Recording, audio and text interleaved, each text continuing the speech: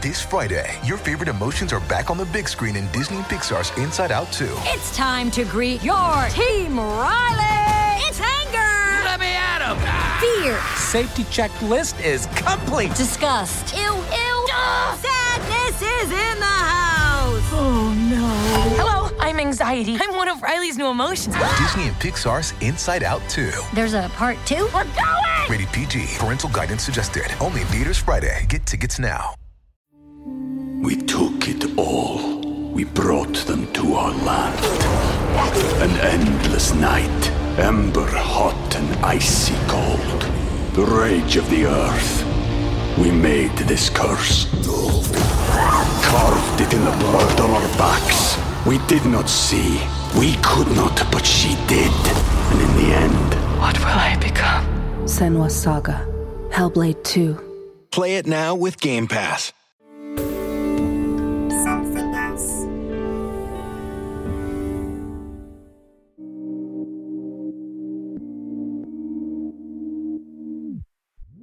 Hello and welcome to Katie Piper's Extraordinary People. It's the podcast where I sit down with somebody who has lived a truly extraordinary life.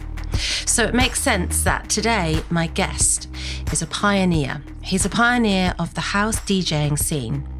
You might not know the name Tony Manesh, but you will know the name DJ Fat Tony.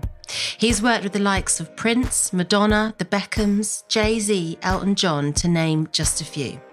However, through stratospheric highs, he's also dealt with the lows.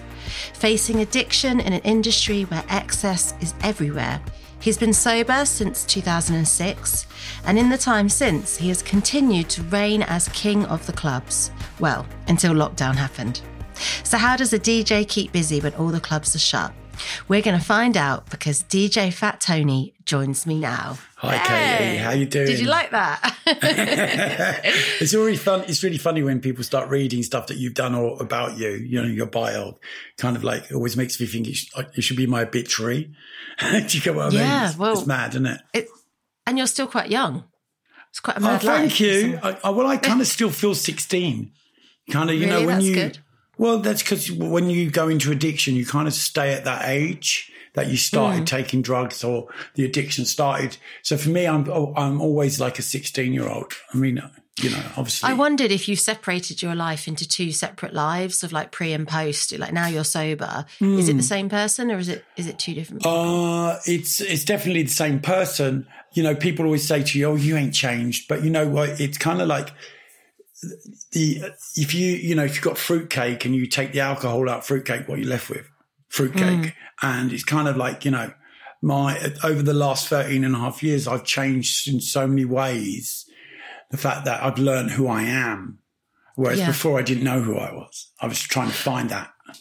Yeah. And I guess if you're anaesthetized with a substance, you don't ever get to know who you are or do the work because you're just making that barrier, aren't you? Well, you're kind of just running away. You're just constantly running from any feelings or any responsibilities. So there's no time to learn. You know, you learn, all you do is learn survival in that state. Whereas today I learn and I continue to learn because that's what recovery allows you to do. So, you know, I'm forever finding out more things about myself as it goes on. Yeah.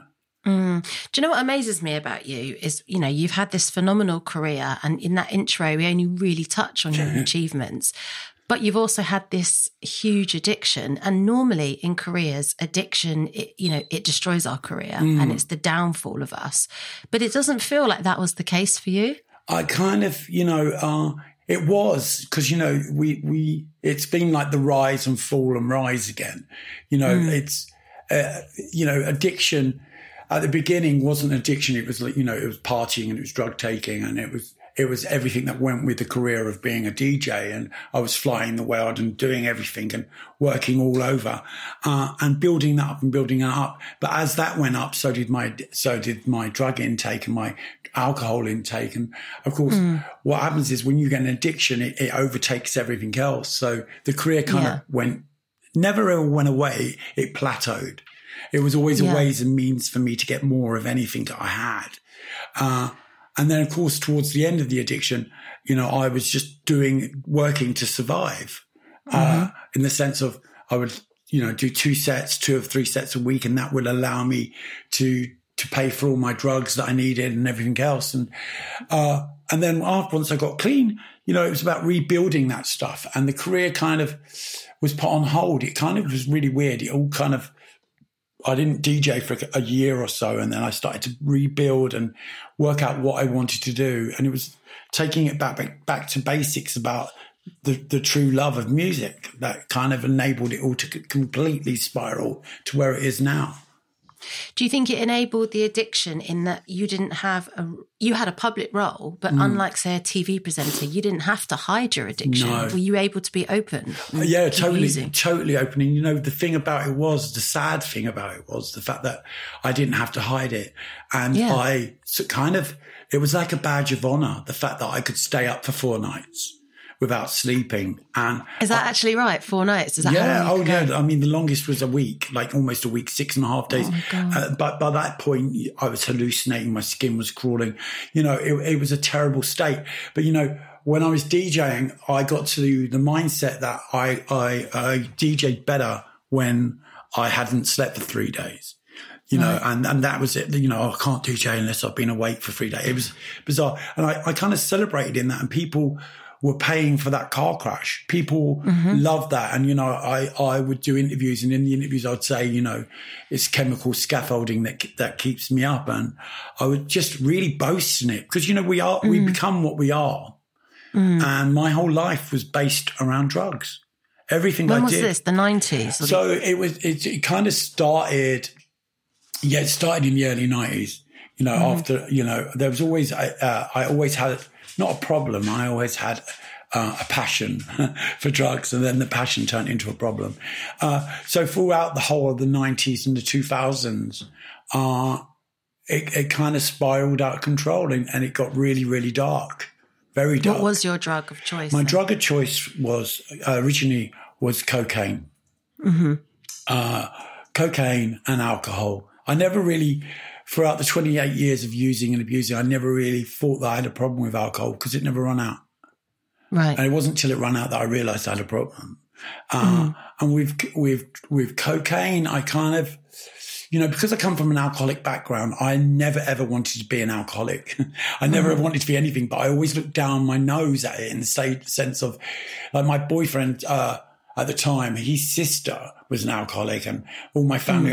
So for me, I always looked down my nose at them. I really reveled in the fact that I had a Class A problem. Yeah, well, also it's different, isn't it? Having an addiction and having the means to fund it and live in quite a glamorous lifestyle. It really was. Wrongly. It has a different intonation than an addict you see in Soho on the street. Yeah, totally. I mean, in the 80s and 90s, it was actually a badge of honour to be on some form of drug. In the mid-80s, late 80s and early 90s, there was a massive heroin thing going on in London, especially in London nightlife. The majority of London nightlife was on heroin. It was the drug of choice, but also, anything else that came along, I would try. And then top up on, do you get what I mean? And that progression from cocaine to crack cocaine to freebase, there was always, if you freebase coke, you always had a lot more money than everyone else. And so that would be another badge of honor, really another medal. Status. Totally. Yeah. And everyone would be like, oh, what have you been doing? I've been on freebasing. Which hence it was like having a Lamborghini of the drug world. Do you get what I mean? The fact that you could wash up coke and smoke it. Yeah. And of course, it's crazy. Totally. And when that money runs out, it turns to crack. And then, of course, the progression from there, moving on to street drugs, going from Class A to street, is quite a heavy thing. Yeah. Did you ever inject? No. I never inject. I never did heroin. I always say this. I never did heroin, but I used to smoke opium, which is the same plant. But that in my mind it wasn't heroin because I never injected it.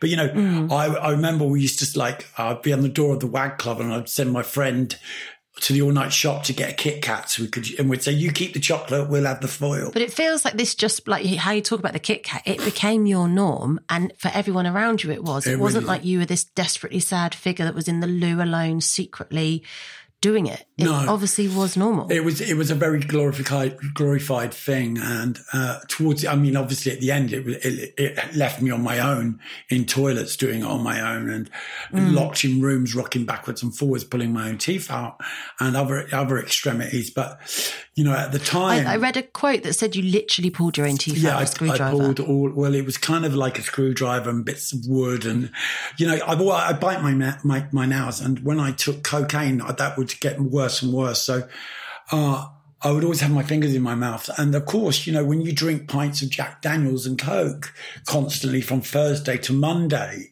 the amount of sugar in that starts to rot your teeth. Then you get the cocaine itself rots your teeth. Your gums recede. I was smoking 200 cigarettes in 3 days, chain smoking. Wow. I would chain smoke constantly. There'd be one that I would burn all the furniture in the house. If I was DJing, people would look, you're not smoking the DJ box because you're burning everything. Because I'd leave one burning there, one burning on that speaker. It was the way it was. And that would recede your gums. And of course, it was only a matter of time before I started to get gum infections and stuff. And I would dig and dig and dig. And the more drugs that I took, the more numb my face become. And in the end, I had this thing where I thought I had animals living in my mouth. So I would dig at the gums and and literally just pull at the teeth. I would get one tooth and pull it. And in the end, I had one tooth left at the bottom, which would move like that. And I would just constantly fascinated and obsessed by it. And I would rock backwards and forwards digging. And, and so when I got at the end of the using and I had no teeth apart from one, and I had to have an operation to cleanse my whole mouth. A full dental cleanse, and I had to start the work to replace it all. It sounds just torturous. I mean, is it fair to say you got to psychosis point? 100%. I remember when I went to a drug dropping centre to ask for help, and I got diagnosed. I had a session with a psychiatrist to see whether I was stable enough to go to treatment and stuff and see what level I was at. And I remember him saying, have you ever self-harmed? And I was like, no, never. Why would I self-harm? And my partner looked at me and said, you pulled your teeth out. And I was like, yeah, but that wasn't self-harming. That was I'd normalized it. My psychosis had completely normalized it. There were times when, there was one really horrible time when I was in Liverpool Street Station, and I don't know how I got there. And people were morphing into the wall, and I was having conversations with people that weren't there. And Scary. And the police come and got me, and I got taken home. And I was in my flat, having a party in my flat with about 100 people. None of them were there, but in my head they were. And then I remember jumping out of bed and saying, oh my God, the house is on fire, and running out of the house with no clothes on. And I fell and hit my head and knocked myself out. And I woke up in hospital, and my mind was still shot.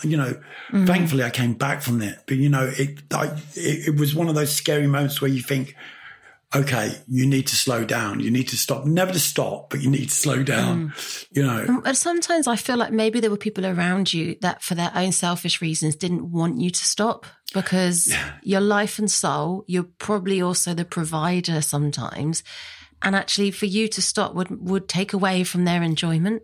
I love you. You got it. So you hit the nail on the head, because, of course you're the pie, those people, we surround ourselves with the yes people, all the good people in my life by that point had gone. They become obstacles. Anyone that said to you, Tony, you need to stop. Tony, look at you. This isn't you. I would get rid of. Yeah. And I would surround myself. And, my friend George, he says, he says it all the time, but the first time he said it was, sometimes getting to you was like you going through 20 people, because I surrounded myself with different kind of people that stopped anyone that didn't want me to be doing what I was doing. I would get rid of. And all of the people I surrounded myself with wanted me to be that person. I think that's the sad side to being a celebrity and being wealthy, is actually you do attract quite soulless relationships 100%. That can end up literally being the death of you. Totally. I mean, those people don't want anything apart from drugs. They want, and also the sad thing about it is they want to see your demise. There's a part of them that thrive on you being on the floor in your own house, or look at the state of him. You know, they gauge their own addiction at yours. They look at you and think, oh, I'm not as bad as that. How did you know, how many years are we talking of addiction? 28. So for 28 years. How are you not dead? Like, how did you not die? Even just from an accident, not necessarily even the abuse, like you said, hitting your head or... I truly, you know, I'm a very spiritual person today, and I truly believe I'm on this earth for a reason. There's so many situations where I should have been dead. Even as a kid, setting fire to the house for attention, all the stuff that I did as a kid, I should be dead. Do you get what I mean? It's like there's been so many situations where I've ended up in the hospital and crashed cars. You know, I wasn't even driving them, but I managed to have a fight with the person driving it, so he'd crash it, and so many situations. And you know, I like to think it's because I got big earlobes. Whenever I meet someone Japanese, they go, "Oh my God, you're going to live long. You have great earlobes." But you know, it's for the grace of God. I really couldn't answer that question because I did everything in my power to kill myself on a daily basis. Yeah, it's interesting. When you sort of engage in therapy, they usually try and sort of take you back and look at your childhood and try and sort of give you reasons behind what led you to addiction. And you've mentioned your childhood a couple of times. And, you know, although you're hugely successful now, you don't come from privilege. No. What was childhood like? Childhood was, I was born in Pimlico. I grew up in Battersea. My dad was a plumber. My mum was an early morning cleaner. We never went without, you know, my dad was a great provider, but he was also a real man in the sense of, you know, he was 6'3", fingers like bananas. You know, I was his first son. My older brother was from my mum's first marriage. He was always in trouble with the police. He got all the attention. So for me as a kid, I learned, and it's really weird. We're just doing a book at the moment, and my mum has been talking quite openly about my childhood in it, which things I never realised. I had a collapsed lung when I was 3 years of age, and I went into hospital, and my mum said that's when my life changed. That's when I suddenly realised that I could get love and attention from being ill. So suddenly I would always throw myself downstairs. There was always accidents going on. You know, as I said, I set fire to the house on a couple of occasions. I made up illnesses because I was getting that attention. You know, then my younger brother came along, and he was my dad's golden child. You know, and my mum says in the book that, you know, when they brought him home from hospital, I said, please take him back. Please take him back. I don't want him here. And it kind of was like that all the way through, really. You know, I kind of resented him because he got the love and attention. And I couldn't cope with that. So growing up in that kind of situation where you crave attention, negative attention finds you. And I got preyed on as a kid, like the age of 9 and 10. I got sexually abused by a guy that was showing films in youth clubs. Of course, he was showing films in youth clubs. That's what they do. Yeah. And I started working for him, and it wasn't long before he was abusing me. And that kind of just, you know, that changed everything. That changed my world. It sexualized me. How old were you then? I was 10. It sexualized me at the age of 10. And that changed the way I felt, and that kind of became my primary drug. Sex became my primary drug. It changed the way I felt. It gave me an importance. It made me feel, you know, and although at the time I was being preyed on and I was being manipulated into thinking that stuff, you know, and my mum had cancer at that point, so there was no one for me to turn to. My dad was heavily drinking at that point, so that kind of changed it as well. The dynamics always changed in our house. That's so sad. And I think of 10-year-old you, so alone and being, like you said, you know, vulnerable, being taken advantage of with nowhere to turn to confide in anybody. Well, also, you know, you had the added bonus of me being a gay kid. You know, I never came out. I never had that I never was ever in the closet. You know, my parents always knew I was gay. They always knew I was going to be gay. You know, I was running around the house in drag, blah, blah, blah, blah, blah. Yeah. As kids of that age do. And for me, my mum always knew that. But the kids on my estate didn't. Right. You know, so I was not only being abused, but I was also, I was very aware about my sexuality, but I was very, very aware that the kind of man my dad was and his acceptance of it, and also society at that point in time, it wasn't the place where I could say, okay, look, everyone, I'm gay. Although they all kind of knew it, and I didn't want to get bullied and stuff like that. So I kind of had to live a lie. So there was already so much deceit going on. I was covering up. Did you try and act straight then? I kind of covered it all up with just being the most naughtiest little brat that ever was. You know, I would, you know, there was trouble. I was in it always. And that kind of, that became that badge of honor at that young age. Okay, Tony's trouble, he's a laugh. You know, so at a very early age, I learned to make people laugh was a really good shield.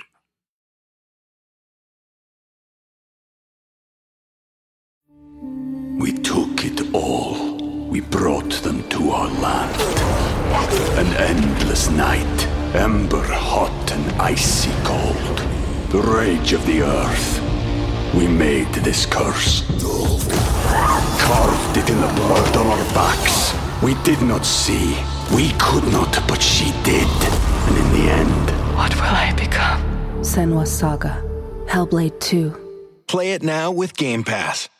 I had an experience once with somebody who wanted to, like role play, like with relative stuff. No. Yes. No. That's a and hard I couldn't. pass. And I said, they first said, daddy, and I said, well, that's not so bad. But so I suggested maybe the most I could do is uncle. Okay, so that was just a snippet of an episode with actor and podcaster Justin Long. I'm Jesse Tyler Ferguson, and I'm telling you, you need to listen to the full episode on my podcast, Dinner's on Me. Over a meal at Pine and Crane in downtown LA, we get into his love story with Kate Bosworth, his career, and so much more. To listen, just search Dinner's on Me wherever you listen to podcasts.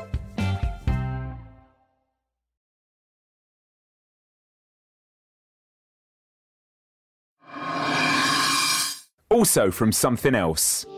How Did We Get Here? With Claudia Winkleman and Professor Tanya Byron. In these in-depth one-on-one therapy sessions, we dig deep into personal stories with fascinating and emotional revelations. A passionate, insightful, and moving experience with clear outcomes to each episode. He is as anxious about attachment with you as you are with him. Oh, wow.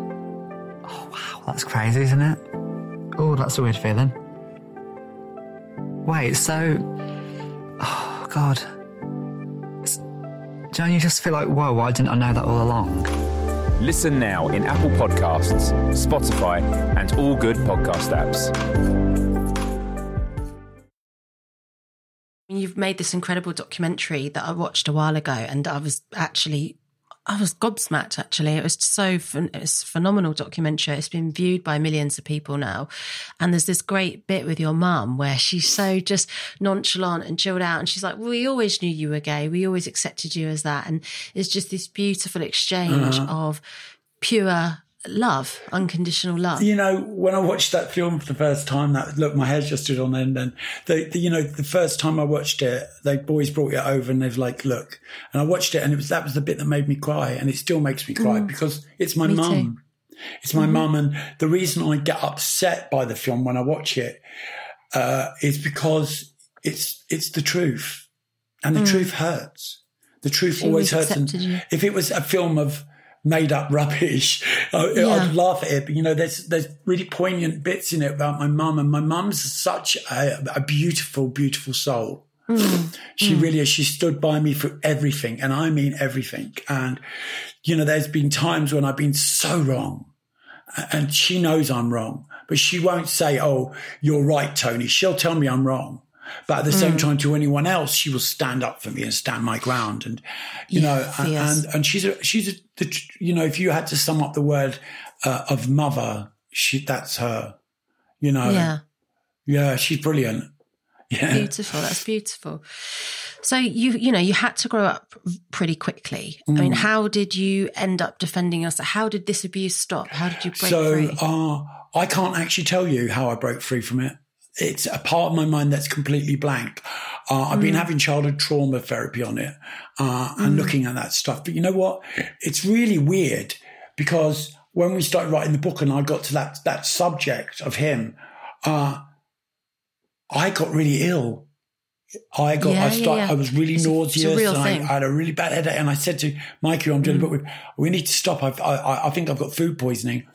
And it wasn't. It was what it was the fact that I was bringing that stuff up. Because in my mind, if I don't deal with something, it's been dealt with. Do you know what I mean? I plow. I'm a plower. So I will plow on. And everything goes to the side, builds up, and finally it falls in on you. So I've always plowed that. And I never really discussed it with anyone.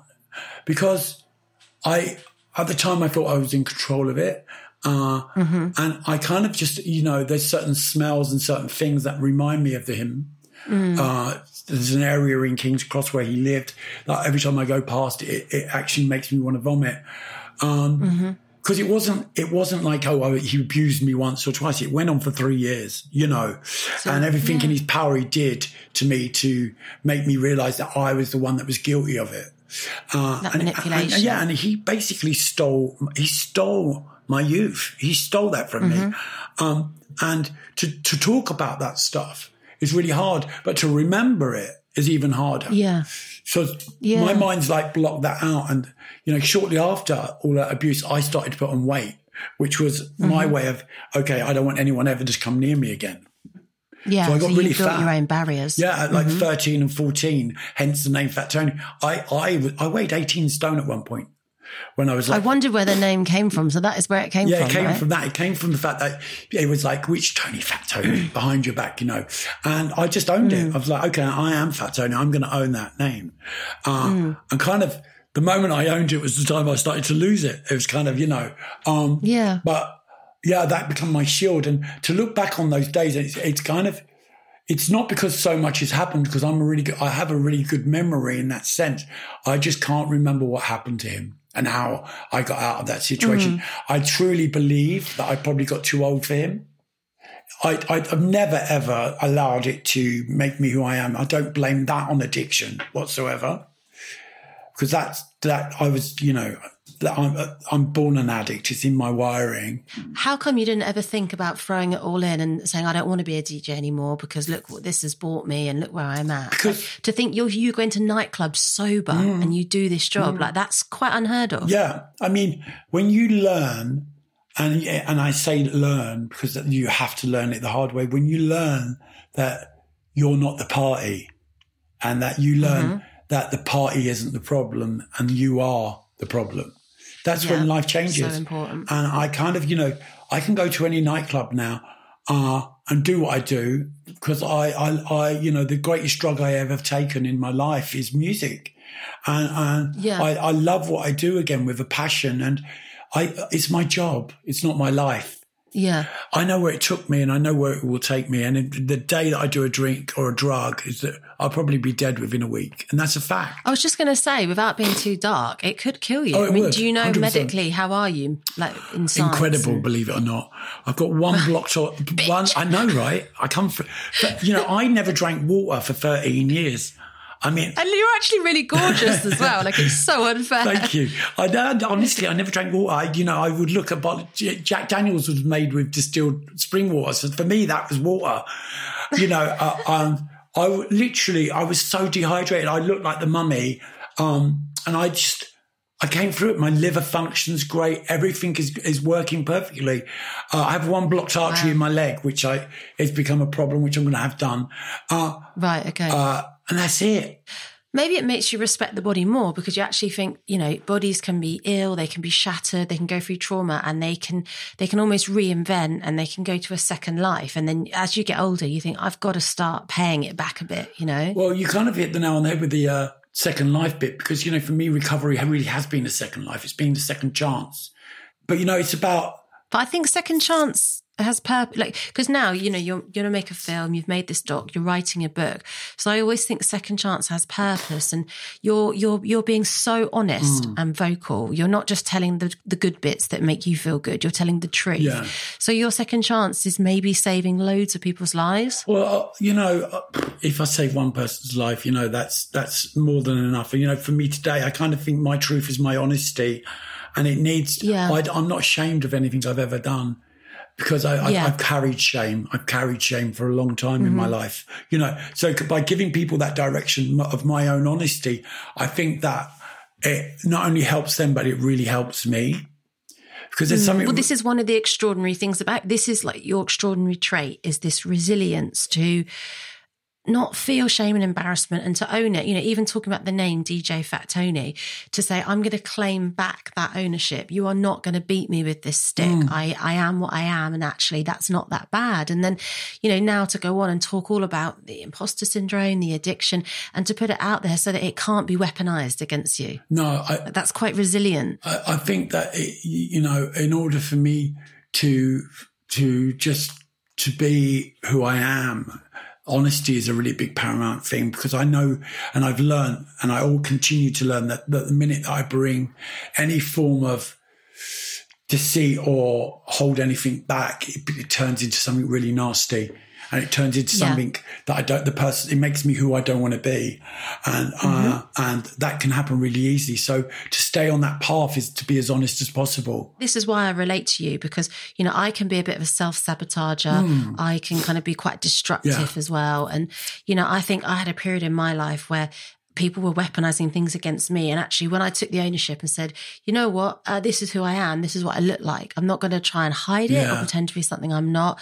I know it. I'm informed. I'm educated, and it's not my weakness. It's my strength. So don't try and use it against me. And that was a light bulb moment. Because, it's their weakness. It's not yours. And the fact that they use 100%. that comes from a place of fear. And the fact that you're doing that and you're being honest about that. A lot of people get really scared and offended by my honesty. Yeah. Because how can he, because what you're doing is you're shining a light on their defects.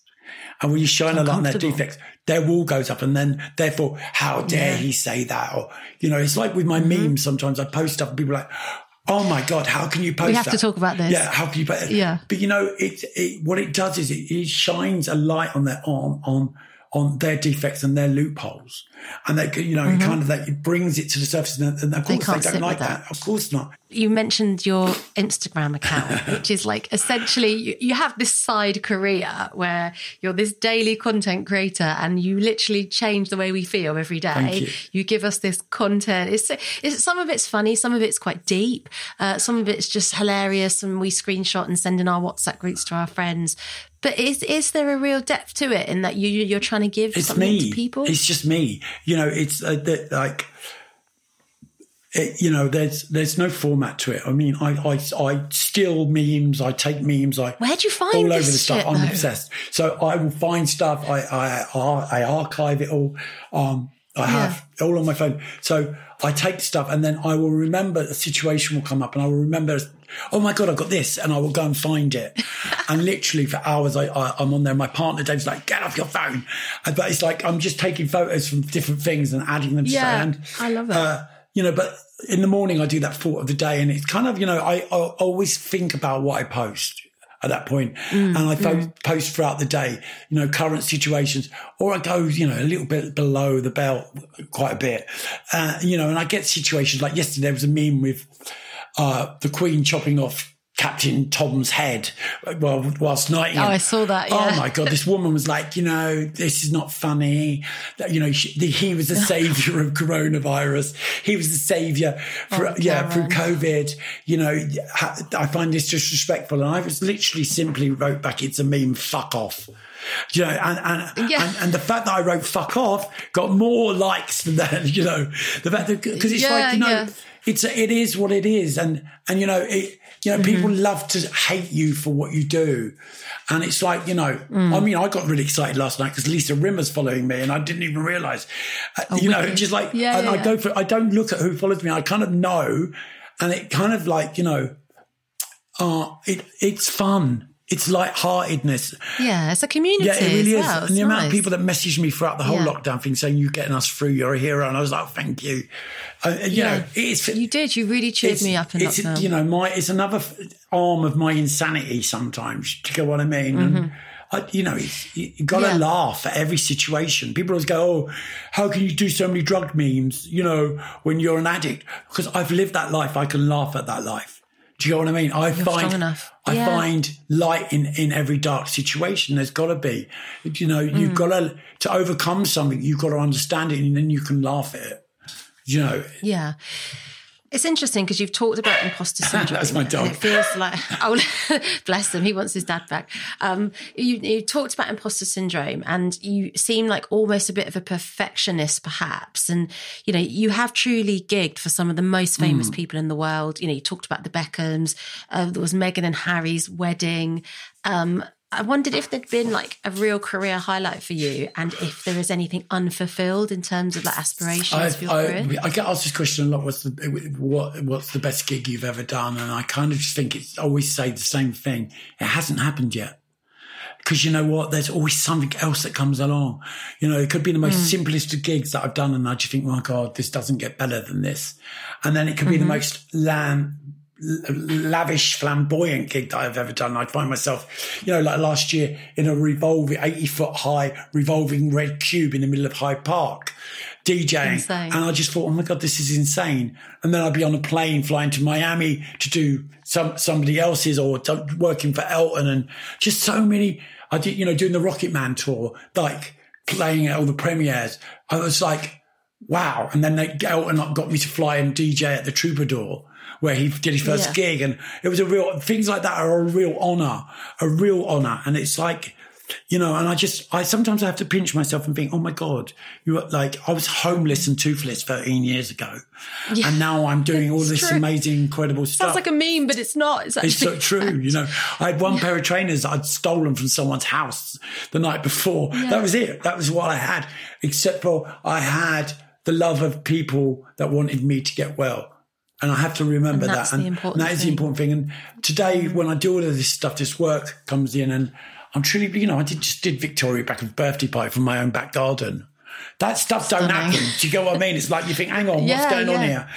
And, and I did a private party the other week with Mark Wahlberg dancing in his kitchen to be on Zoom. Wicked. And I'm just like, what is going on? But and also at the same time, I can go and do someone's like christening or wedding, like friends. And those moments are so special because you know what it is? The fact that people love me for what I do and not who I am. Because you're a kind and good person. It's amazing. Throughout lockdown, I was doing Glitterbox sets. Glitterbox is this big club in Ibiza and in London, in England. And it's like, and my sets were being so well received. I did, when the Mixmag film came out, they do a thing called The Lab where you go in and you DJ. And it's normally, the people that watch it are really like, bedroom DJs that love to slag everyone off. And I just thought, critics. The week before they'd had this gay club on there that had got so much homophobic abuse. And I rang the guys from Mixmag and I said, what are we going to do? Because next week, the king of the gays is coming on me and they're getting that abuse. What's going to happen? And I was literally dreading it all week long. The film came out on the first day. The day the film came out, it went boom. And I was just like, wow. Then we did The Lab and the amount of love that I got, it made me cry for every day. I was like thinking, oh my God, I'm really, just that acceptance of my career. You need to be kinder to you. I do, yes. You're so talented and amazing. I'm learning to do that slowly at 13 and a half years. I'm just now learning to start being kinder to myself and to find more time for myself because I spend so much time on other people and sponsees and stuff like that, or trying to work on other stuff that I don't hold anything back from me, and I certainly don't hold anything back from my relationship sometimes. And that's the most important thing in my life. Lockdown's taught us. Lockdown really has taught me that this situation, lockdown wasn't a situation, it was a blessing for me to actually go back to realise that what I've got, i.e. with David and with Taylor, being at home with them was priceless. Reset. And it really was. It really bonded my relationship. And it just, the simple things, Katie. Do you know what? After 28 years of staying away for a week at a time and pulling out your own teeth, I think your body could have done with a bit of downtime. You know that, right? You know that. Definitely. What a great way to end it. I actually feel really uplifted by what you've said.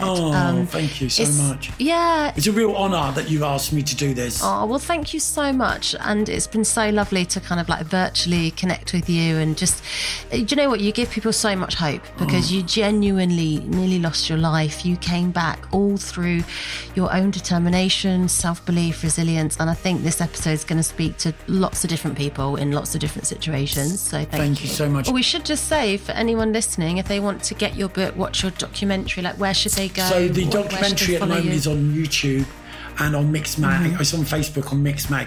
Had 3.1 million on Facebook alone, and then it's had this and that. It's going on over 4.5 million. It's on there at the moment. You can go to Fat Tony on YouTube, to my YouTube channel. There's all stuff on there, and the recovery's on YouTube on Fat Tony the Recovery. Yeah, and just follow me on Instagram. There you go. And if you I will want to say, as I always say to everyone, if you have got a problem and you get something from what we've been talking about today, you're welcome to drop me a DM and I'll answer you like I always do. Aw, and that's why you're lovely. Oh, shut up. Thanks for listening to Katie Piper's Extraordinary People. If you haven't already, please subscribe wherever you get your podcasts. If you enjoyed this, please help us spread the word. Rate and review the show where you got this, or share on socials.